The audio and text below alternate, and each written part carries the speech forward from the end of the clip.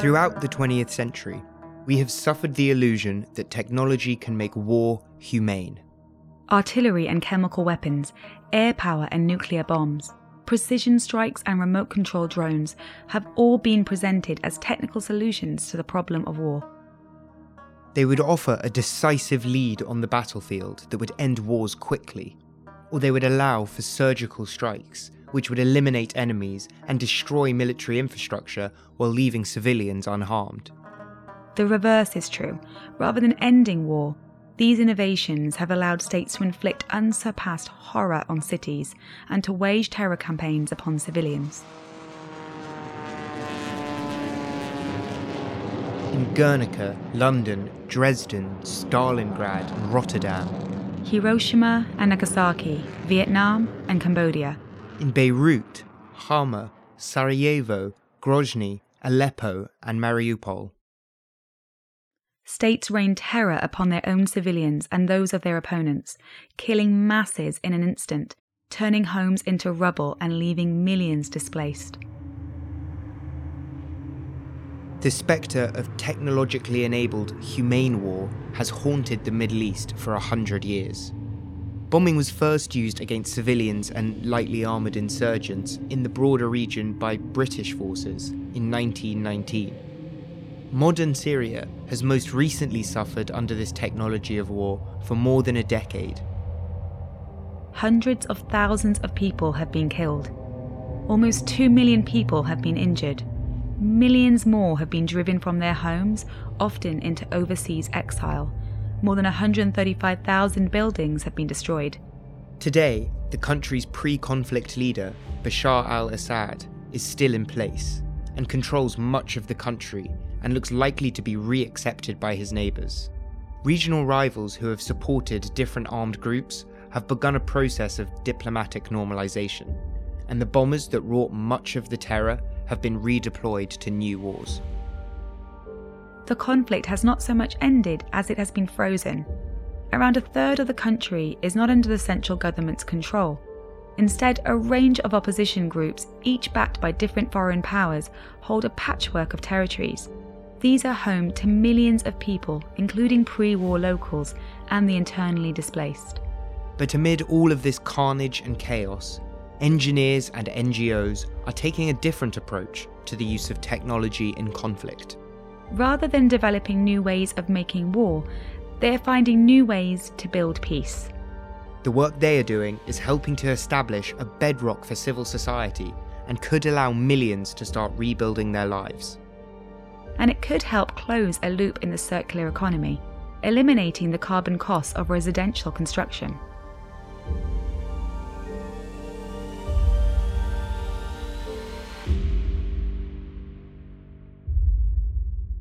Welcome to Engineering Matters. I'm Johnny Dowling. And I'm Rhian Owen. Today we're talking to two researchers about their work on ways to take the rubble of conflict and use it to build new homes for those left unhoused or in exile. And we'll learn how an organisation with its roots in the response to the horrors of 1930s Europe is now helping to develop academic communities in countries affected by two of the 21st century's most destructive wars. In a moment, we'll tell the story of their research and how it could be used around the world, both in places of conflict and in the general construction industry. But this episode isn't, like many, just an opportunity to learn. Many of our listeners may be able to contribute to the work that our interviewees are doing.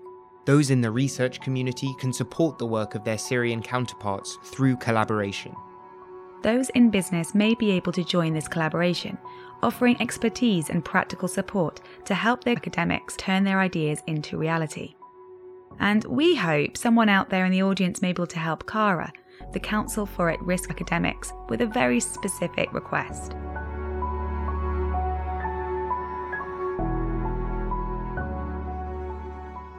We have been looking for somebody who would donate a total station. They cost a fortune. We are trying to get one donated because one of the things that became apparent after the earthquake is there was no expertise. There was not that disciplined knowledge around seismic movements, earthquakes. That's Kate Robertson. Kate is a consultant who has worked with CARA, the Council for At-Risk Academics, to develop country programs in Iraq and now in Syria. Kate spoke to the podcast in a personal capacity, not on behalf of her organisation. We'll learn more about how the organisation has helped individual academics later in the episode, and at the new approach it is taking, which sees it offering broader support at a country level to allow academics to work together and with the international research community safely. But first, let's go back to the beginning. In history, that's always a hard thing to do. Every beginning has its own beginnings. We could start with the gradual decline of the Ottoman Empire, or the half-hearted and self-interested attempts by France and Britain to establish new nations in its territories in the wake of the First World War. Or to the governor's office in Sidi Bouzid, Tunisia in 2011, where street vendor Mohamed Bouazizi, despairing at the latest incident of petty bullying and a lifetime of bureaucratic oppression, set himself on fire and sparked a range of uprisings that shook North Africa and the Middle East. As that wave of popular uprisings broke across the region, Abdul Qadir Rashwani was completing his PhD in chemical engineering at Aleppo University. Over the next 2 years, Syrians continued to protest their country's leadership and were met with increasingly brutal repression, including the use of chemical weapons. In 2013, Abdul Qadir needed to leave the country. He crossed the northern border to Turkey and worked at Gaziantep University.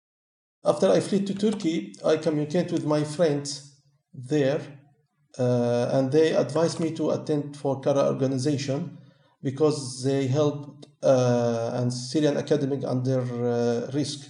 So I contact with them, send an email, then they applied me in this project. After that, there are many strands in CARA structure.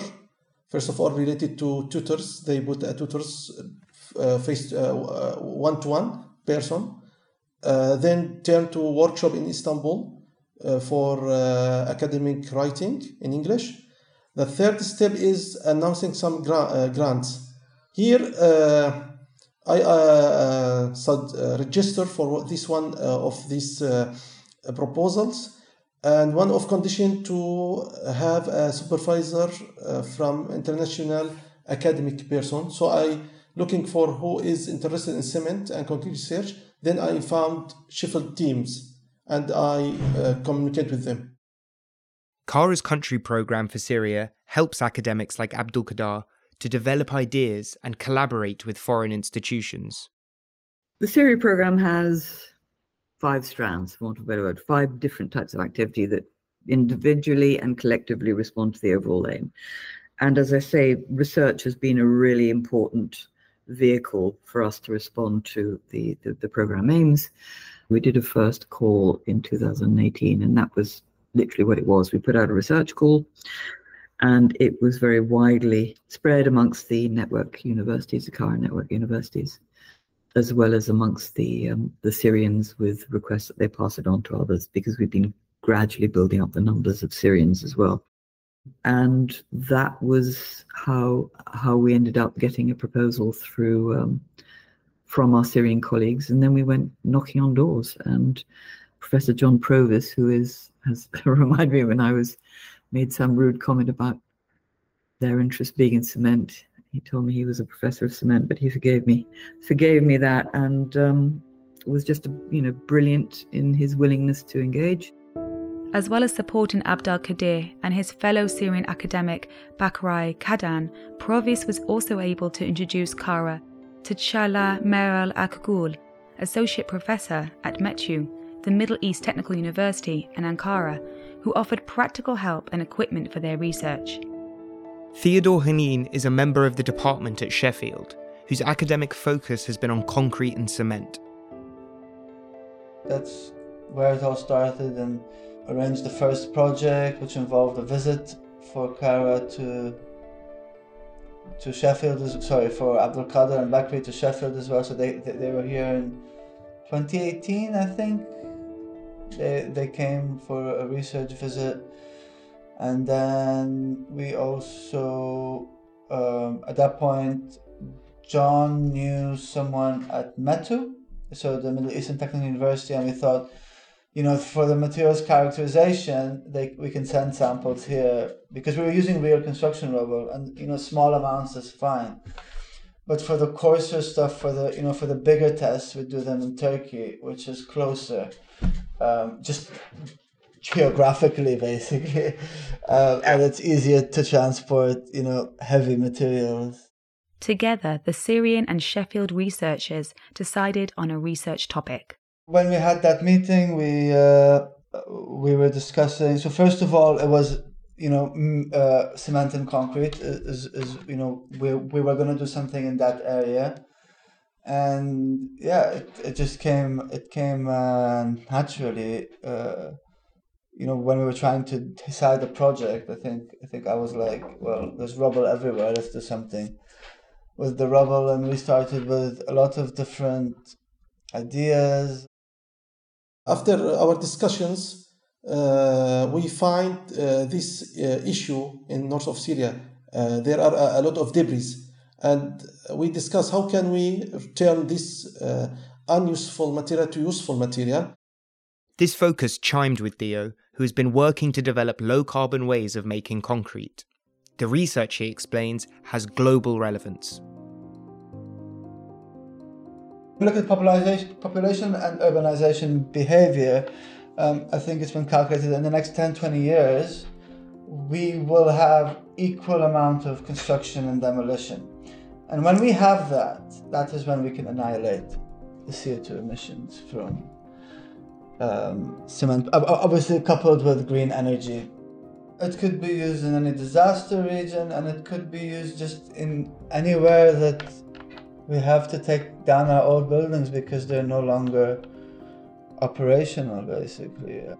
There are other ways of doing. People are trying to extend service life of buildings through several repair methods.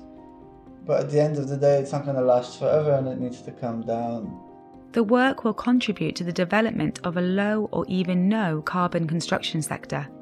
But Abdul Qadir is also focused on the needs of others who have seen their homes destroyed by bombing. We have a war, and there are a war in Sudan, in Yemen, in Ukraine. A month ago, some of colleagues in Ukraine called me, and I did a meeting with them, and I discuss with them, and I give them my advice, what the first stage should we do in their conflict, and how can we reconstruct Ukraine. First of all, we got an experience in conflict area. The second issue is how can you deal with this a lot of debris there. This is a main or big issue. In general, reusing debris is known in all the world. But during the conflict, some urgent situation happened in many cases. So you need to respond quickly with this situation. If we're thinking about these small bindings from these materials, this is a benefit from this project. If we can finalize these stages with our project, we can apply this project in any conflict area in the world. When we use this material inside, so we didn't need to transport or transfer this material to landfill. This is a first benefit from this project. Secondly, we can save the original or virgin material. Also, we need to transport this material from the local site to the field site. Also, we need to spend a lot of fuels here. So if we can reuse this material inside, we can reduce the amount of carbon dioxide. At the same time, when we use this recycled material, also we can save the original or virgin material for the second generation. 40% of Aleppo was destroyed. If we need to rebuild this material, so we need a lot of this material. So if we can reuse this, we can have sustainable things for the other generation. The researchers had a clear vision for what their work could do. But first they had to plan their research. and the practical work that would be needed in a region that is still struggling with conflict and a lack of effective government. We stayed together in Istanbul in one workshop. Kara put us together in this workshop, and we put a structure for this project. So the first step was to collect the samples from many sites in north of West Syria. Then we need to classify this material. Is it suitable or not to be as aggregate for new concrete? There was a risk that the munitions used against civilians in Syria may have contained radioactive materials. The debris was tested in the field and shown to be safe to collect. Yes, we collect this sample and we traveled to UK with small amount of these samples, and I conduct a lot of mineralogical tests in Sheffield University in Science and Materials Engineering Department. As well as his work on this paper, Abd al-Qadir has been helping to set up a new university in northwest Syria, a region outside of the Assad regime's control. We are a new university. We didn't have a lot of equipment or suitable equipment to do all these tests also, and we need a qualified labs for the certificate of the results. There are two kinds of tests. The first of all related to mineralogical tests we conducted in UK. There are other experimental related to physical and mechanical tests, and here we need tons of samples. So we collect all these samples, transport them to Turkey, and by car we went to Ankara. There are third university collect together, Sham University, Sheffield, and Middle East of Technology. There are a professor there, Chagla Akul, helped us in this project. She opened here labs there, and we conduct a lot of experiment there. The idea was to show that the material could be used in local rebuilding projects in Syria. So the first intention, I think, was to give people the confidence to reuse it, right? Even though if you've used construction and demolition waste before, every country has different codes, has different, methods. So it was important to have a study which was done properly, using standards. We used ASTM standards because that was the American standards, I think, because that's what they were using in Metro in Turkey at the time. But there are already defined tests that need to be done for your concrete before you can use it for anything. We thought, okay, we know what the material is. Now let's try replacing the coarse aggregate, 25%, 50%, 75%, and 100%, I think it was, and see how much we can replace without having any influence at all. And then 50% we saw could be replaced, without any significant changes. Obviously, you could replace 100%, and we still showed what the performance was. And sometimes you don't need to meet certain performance for certain things, especially if you're building, one floor, single floor housing and things like that. If we crush these debris and turn it to aggregate, we can replace the new concrete by this material up to 50%, and we can save the same properties from the new concretes. The team showed with this first paper that they could replace one component of concrete, the aggregate. But could they go further and replace the binder that holds it together? The team thought they might be able to. A lot of their cement is imported from Turkey. So we are trying to remake cement from local materials because that's what glues everything together. Because at the moment this was only the coarse aggregate that we replaced. So obviously they would still need money to buy the binder or resources to get binders. For the binder, there are several things we could do. We could either try and make a local supplementary cementitious material, which is basically what it means is we'll buy cement, but only use half of it and replace half of it with something that is supplementary but cementitious. So a calcined clay or some industrial byproducts or something that has reactivity. So this is something that's done. They're blended cements. You don't have to make it all with clinker. So one of the possibilities that we're looking at is to just find clay deposits that are next to the area and see if they have reactivity, if you calcine them with clay 700, 800, 900 degrees. And then that way, you can do it locally, and then you can all of a sudden replace half of your cement needed, so that reduces the cost by half. And another way is from the recycled concrete aggregate. So when we crushed it, there is less than 5 and greater than 5 millimeter. The less than 5 millimeter now contains your fine aggregate, which is usually sand, and all that hardened cement paste, all the cement that was there in the first place. Now, it's not very easy to separate these two. A lot of work is going on into it right now, and there's a few startups as well. But if we can separate the cement paste from the sand is also becoming scarce, by the way. So people want to get their sand back. So if we can separate the cement paste from the sand, we could just refire that cement paste back into a reactive clinker. So basically take the water out of it, mix it back with water again, and it becomes a cement again.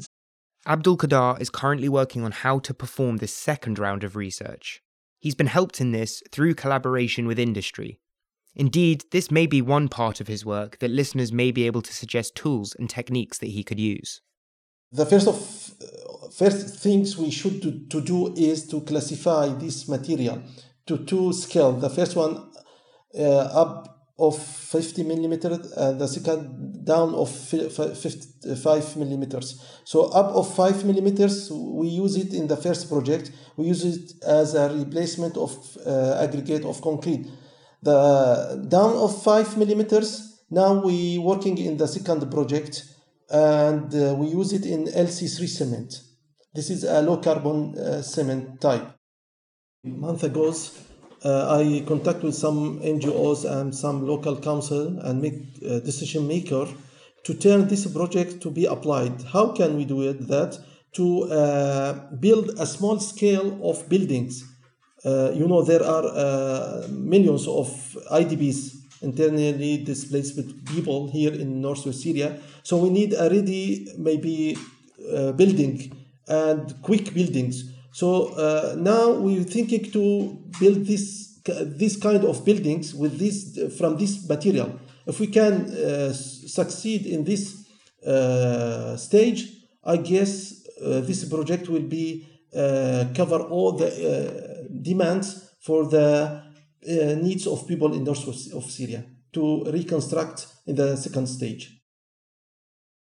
I'm looking. I conducted some searches about companies around the world, and I found they have a good experience in this crusher. We need a stationary factory, and this factory need to put in one place and collect all the debris there.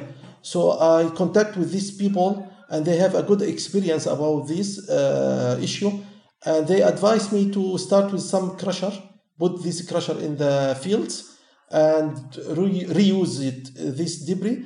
After that, in the high levels, or maybe if the government thinking about this issue, we can establish a big factory. We can collect all the debris and classify all this debris and make it useful in many sectors, not in concrete, maybe in steel, in glasses, in plastic, and so on and so on.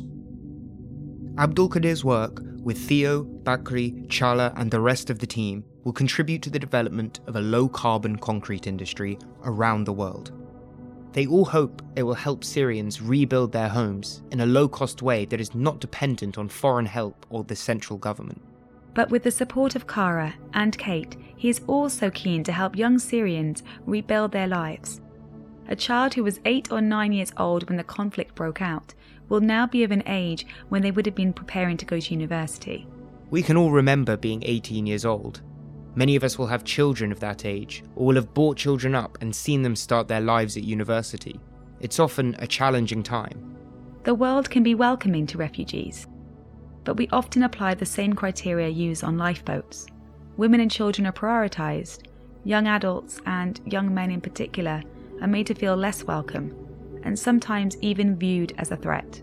For an 18-year-old man, barely more than a child, who can remember only war, and who has seen only militia leaders able to offer protection or employment, taking up arms may seem like the best available option. The other option is to leave, but for those families lucky enough to find a route to somewhere safe, to a place that offers opportunity and ways to contribute to society, it can become hard for younger generations to return. Kate saw this in Iraq, where she led the development of Kara's first country programme. If you look at Iraq, when Saddam Hussein attacked the north and there was a mass outflow of refugees, nevertheless, when peace, I don't think peace has ever returned to Iraq, but when some normality returned to Iraq, a lot of those in exile did return after many years, although understandably probably, their children didn't. Their children stayed in America or wherever they had been brought up. It was the previous generation of academics that returned. It doesn't give you continuity. The role of the universities in helping to rebuild society, in training the next generation, is incredibly important. To help give these young people the chance to have a rewarding life and to allow them to contribute to their communities, Abdelkadir has been working with other Syrians in the northwest to develop an autonomous university. The institution they've developed with the support of Turkish NGO IHH is called Sham University, named for the Syrian word for the region. There are some universities like Sham University in northwest Syria, also not recognized from out of Syria, but it helped at least to collect these youth people to return to their fields. The youth, we need to prepare them for the next stages to reconstruct Syria. So Sham University, Aleppo University, other universities play a good role here to graduate skilled and maybe qualified people for the next stages. For example, in Sham University, there are 3,000 of students there teaching, learning. There are 6 specialists, engineering, political, economic, education, religious, and there are 4 maybe batches of this student was graduated. One of these batches go to the Turkey and complete their master's degree. So there are a lot of skilled people, students there. We can help them in the second stages there. As well as his own institution, Sham University, Abdelkadir mentions Aleppo, or Free Aleppo University. Like Sham, this is based in the northwest, outside of the Assad regime's control. These 2 larger institutions are joined by smaller universities. In 2015, the Syrian interim government and a breakaway group from the Aleppo University established the Free Aleppo University, or Aleppo University in the liberated areas as it was originally known, and still is known, I think, by quite a few people.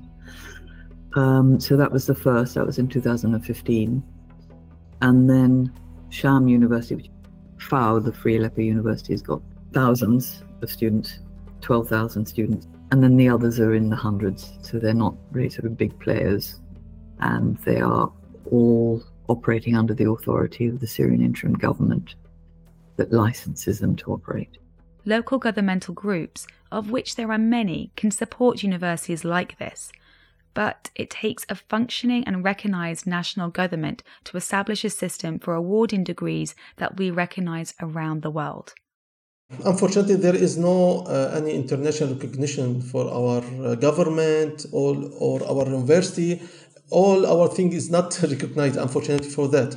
But maybe some NGOs or international NGOs could help in this project. Until now, they didn't do a lot about this because they, especially for humanitarian issue like basket food or maybe water or maybe some cash for work, not related to any big issue there in Syria, especially for education.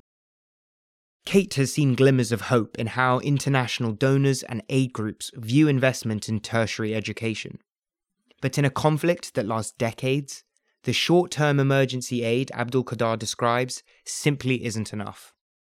If you look at tertiary education, it simply hasn't been part of the humanitarian response. You know, the World Bank only 5-6 years ago basically said we were wrong. Tertiary education is fundamental to pluralist societies, democratic pluralist societies. But, you know, that was very recent, before it was all primary and secondary. You know, the whole continuity within the education world about, you know, how people get trained, and therefore, you know, if you don't have tertiary education, then you don't have teachers for primary education. You know, all those connections were certainly not made. UN agencies that had never had any involvement in education suddenly were setting up education programs, scholarship programs, mainly to try and, I think, mainly driven by attempts to stop youth being radicalized, give them alternatives. And certainly, you know, Sham's mission is to ensure that there is access to higher education for those who are displaced, internally displaced, or local to the area, a lot of refugee camps.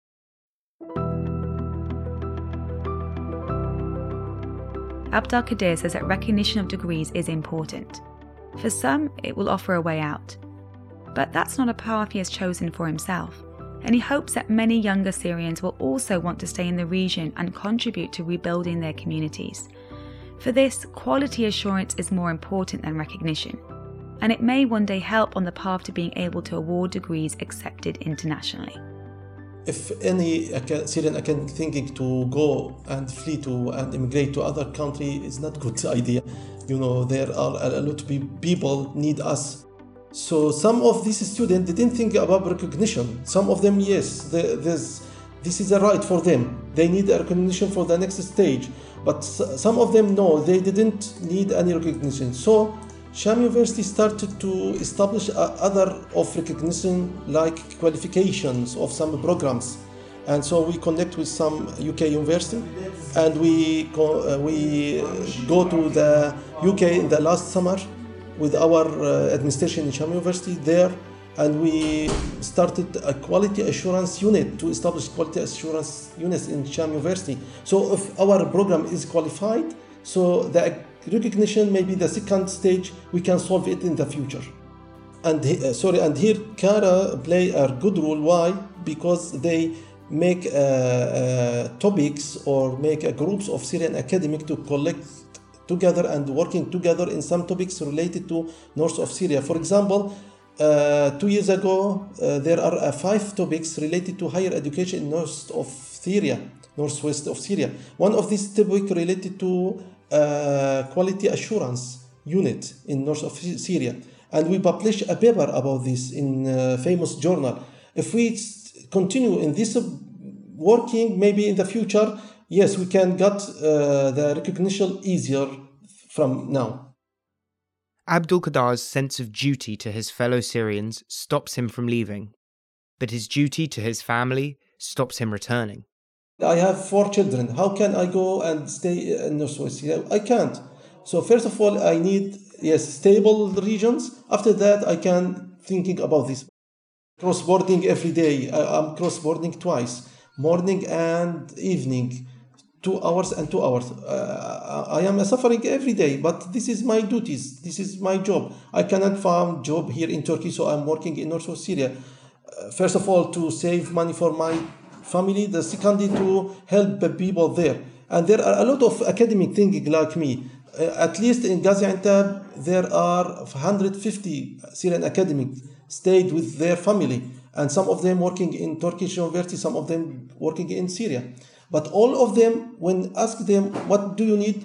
They need to go to their country, stay there and rebuild that. But what the first thing is to stable region. The most important thing in this issue is stability of living in north of Syria. There are political and economic issue till now, and the infrastructure is not stable. For example, a lot of Syrian academics live in south of Turkey and working in north of west of Syria. Why? Because the infrastructure is not good there. The security is not good. So the most important thing is for the security situation and political situation. After that, we can think about the next stage is related to job opportunity, opening schools, hospitals, maybe industrial factory. So we need, first of all, to make this situation stable. After that, everything I guess we can solve it together with our students, with our colleagues, some NGOs, maybe some friends from other countries. We can help in this issue. The challenge of bringing stability is not one that can be solved by one of our interviewees. It will require international commitment, delicate diplomacy, and compromise. But Kara's development of country programs, which Kate led in Iraq and is now, as a consultant, helping to lead in Syria, can contribute. The country programs are very different from Kara's original role. The council had been set up in 1933 by academics in Britain when Hitler's race laws expelled hundreds from German universities on racial grounds. But in Iraq, at the height of the so-called War of Terror, the NGO saw a new approach was needed. The invasion by the US and UK was in 2003, and we began looking at the Iraq program in 2006. Since 2006, the network, the Kara UK Universities and Research Institutes network, has been grown and is now quite substantial with 135 members. So that the core fellowship program is very much run in partnership with those universities, and that is about getting people out to the UK and giving them a period of respite, constructive respite, in that they're working within a university. I think around 75% are already have PhDs, so they're postdoc, and then there are a very few masters who've had their master students who've had their masters interrupted, but fit the Kara definition of an academic because they have actually worked and as paid employees, as lecturers or researchers in universities. But most of the others are PhD students. Again, often interrupted PhDs. So that's the sort of ongoing program for Kara. And the country programs are triggered as and when there is a clear targeting of the higher education sector or its educators. And the case of Iraq really did sort of bring Kara back to its origins, is how I usually put it, in that it was very obvious that academics were being targeted and killed.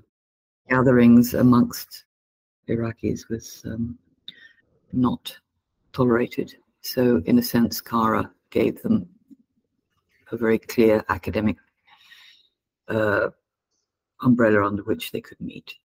It was wary because it had not run programs in country before. It was not sure whether there was a space for Kara to occupy and whether it could actually respond to the needs. So that program was partly bringing people over, and then ironically, bringing people over, working with those who had sought exile primarily in Jordan at the time. That was the main destination. And then when Iraq stepped back from the brink of full-blown civil war, there was a sense, well, you left, you abandoned us, so we don't want you back. And so then the role sort of changed to become one of actually helping to reintegrate academics who were on the outside back into the Iraqi higher education sector. But it was very, very much trying to understand what role Cara could play. And the main role it could play before it had money was to give voice to those academics who were being ignored. UNESCO Iraq was moved to Jordan, and it became apparent that UNESCO Iraq did not have a mandate for Iraqi academics in Jordan, and that UNESCO Jordan did not have a mandate for Iraqis. So they really were sort of falling between the two stools. So one of the first things we were able to do was to basically bring them into the fold. The ability to give voice to the needs of academic communities is important, but so too is money. The moral commitment Syrian academics have made to their communities is clear, but there are challenges to the commitment of time they can make. They must dedicate some time to meeting the immediate needs of their families before they can dedicate themselves to their academic work and community's future. You know, the problems of trying to scrape a living when you're not being paid a decent salary, and so you can't commit to one institution, but you have to get 2 or 3 jobs just to keep the roof over the head of your family, means that it's very difficult for an institution to really get the level of commitment that it needs. A lot of those who cross the border to teach do it because they're entirely committed to the future of Syria, to making sure that young Syrians are given the training they need to be the future generation that rebuilds Syria. It is absolutely about commitment, but because the salaries and the inflation basically has squeezed them, it's very difficult for them to commit to one institution or one job. So quite a few of them are doing multiple jobs. Northwest Syria's universities aim for autonomy. Shams certainly does, but it was initially entirely funded by one foreign NGO. While it has maintained its autonomy, it and Free Aleppo University are in a very different position from international universities with large endowments or support from national research councils. Cara is trying to do what it can to support a university that is not highly politicized, so it doesn't come with those concerns in the middle of a very fragile context, but trying to do its best to deliver quality higher education to students. Other academic institutions can offer support to this mission by engaging through Cara with their Syrian counterparts. There hasn't been a fully institutional engagement at the moment, and that's what we're looking at now, is to basically develop a developmental partnership. So it's not about money. It's because, you know, universities, UK universities have policies around community engagement, and the universities that are functioning internationally, you know, that engagement should extend beyond the UK borders. Individual Syrian academics also need advice and support. Historically, Syrian universities focused on teaching. There may be practical elements to this choice. In a country with much poverty, skills development is important. But there are more political reasons. Academics skilled in international research can make evidence-backed arguments and organise to challenge authoritarian regimes. They help build a bedrock for civil society. But academics who have been denied the chance to build their research skills need help from their friends around the world. The Syria program has very much been built around or within a research framework, because that's what we can offer. We can make the connections, the professional connections. We can support academic development for a group that haven't worked in the international academic arena and don't know the rules necessarily. A group whose role historically has been to teach, not to do research. And, you know, where they've done their PhDs in a very constrained environment where everything is about description rather than critical analysis. if the universities are brave enough to do it by making public statements as to the benefits, by us partnering up Sham University faculty with what we might call critical friends who feed back on curriculum development, who provide shadowing opportunities. So it's really about how do we build up that visibility and the evidence against internationally recognized quality indicators. That has been part of the role of Theo and his colleagues at Sheffield. Quite simply, academic research is often as much about business management and grant writing as it is about having good ideas. Syrians need the advice of those who have already been able to develop these skills. To be able to, bring them up to that, to the same kind of level and recognition, I think they need allies, people to work with them. The collaboration that they've done already, international collaboration, is great, but they need more of that. They're getting, they will get that. It's like everyone else, years and years of experience. So I think that is an area to fund and to work on, is to make them research leaders in their own right, develop solutions for their own local, without at some point needing us. That would be the end goal. And how do you get that? Is by learning and collaborating with the people who do it best. So continuing to support them to become research leaders, I think is very, very important, because it can't happen over a few years. I need a bit longer than that, especially if you're talking about getting funding from international communities. There are certain levels and certain expectations which are different to that. There isn't much local funding they can get, so it is international funding that they need to get. So I think they need more support, maybe even infrastructure, so like equipment, laboratories, accreditations, and things like that. And then if they can get accreditations, maybe laboratory accreditations or something, then that could also, help their applications. Academics, scientists and engineers do not just contribute to society through research and teaching. They also support those outside of the academics world by sharing their knowledge. In countries with a stable, recognised government, the state plays an important role in disseminating information. Without a functioning state, someone else must step in. There are other groups who have been formed through the Syria program that, like the Rubble, have continued to work together. There's a group based in the Global Academy of GAFS, of Agriculture and Food Security, up at University of Edinburgh, that have been working around food security for quite a while, and we put them in contact and initiated that connection.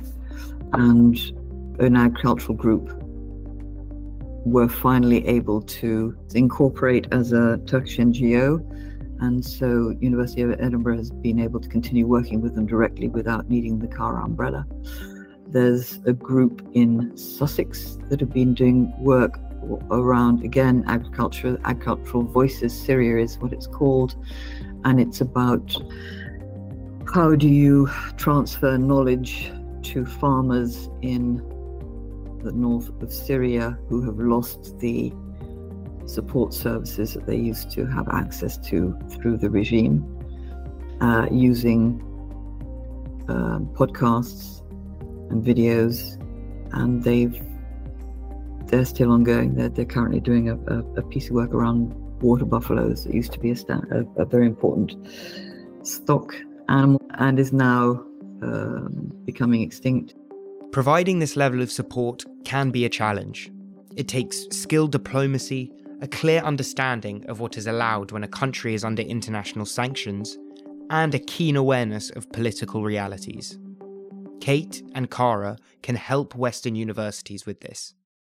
There are quite a few of these projects that were initiated and the connections made through the Syria program that have gone on to be independent, although the one at Sussex is still keeping us on board because we simplify the bureaucracy that comes with a university. Effectively, we go in as a partner and we contract the Syrians. The recent earthquakes in Turkey and Syria provide another example of how academics can engage with the needs of their communities. They also give a clear reminder that, despite Assad's gradual return to the world stage, the regime has not changed its tactics. It's still a very insecure area. The earthquake has just been. Assad decided to bomb earthquake-affected areas, which I found quite extraordinary. The area that was affected by, in the northwest, that was worst affected by the earthquake, was then followed up with bombing. Cara wants to train Syrian academics so that they can study earthquakes and help protect their communities from the harm they cause. But to do this, they need equipment to train on. That's why they are asking for help from our listeners. Let's hear again why they need that total station. We are trying to get one donated for Sham because one of the things that became apparent after the earthquake is there was no expertise within, although engineering is one of the dominant disciplines that Sham teaches. There was not that discipline knowledge around seismic movements, earthquakes.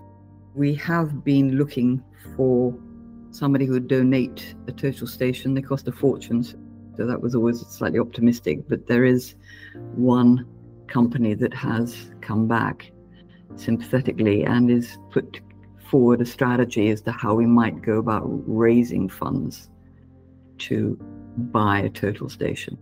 There are other ways private companies and individual engineers may be able to help. At the end of their paper, Abdelkader and Theo have looked at how their research can be made into reality. They want to design a system that allows communities and small local businesses to rebuild without needing to rely on large-scale foreign aid. We're using, without the need of sophisticated machines, using basic equipment. A portable jaw crusher is what they use. Some manual separation of the bits that don't go in there, like the non-concrete bits, like wood, textiles, glass, bricks, steel, reinforcement, things like that. So those were all removed manually. Obviously, in an ideal world, you could remove like the steel with magnets and things, or other ways.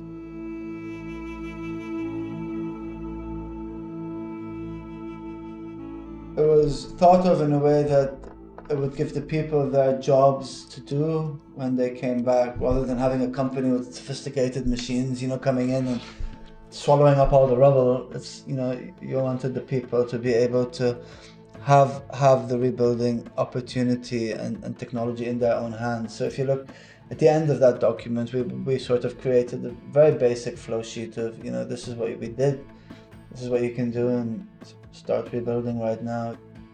They have found simple equipment that can separate debris into the larger pieces needed to aggregate and smaller particles, which they can reactivate for use as binder.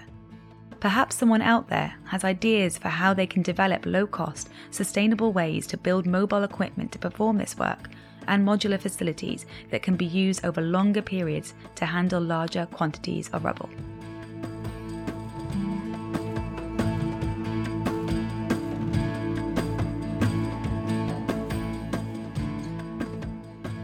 Engineering Matters is a production of Reby Media. This episode was written and produced by Will North, and hosted by me, Johnny Dowling, and by Rhian Owen. Editing and series supervision by John Young. Sound engineering by Ross McPherson. And the man who supports us in our engagement with our community is Rory Harris. Thank you for listening. You can find us on all podcast apps and on our website, engineeringmatters.reby.media, on LinkedIn, Twitter, and Instagram.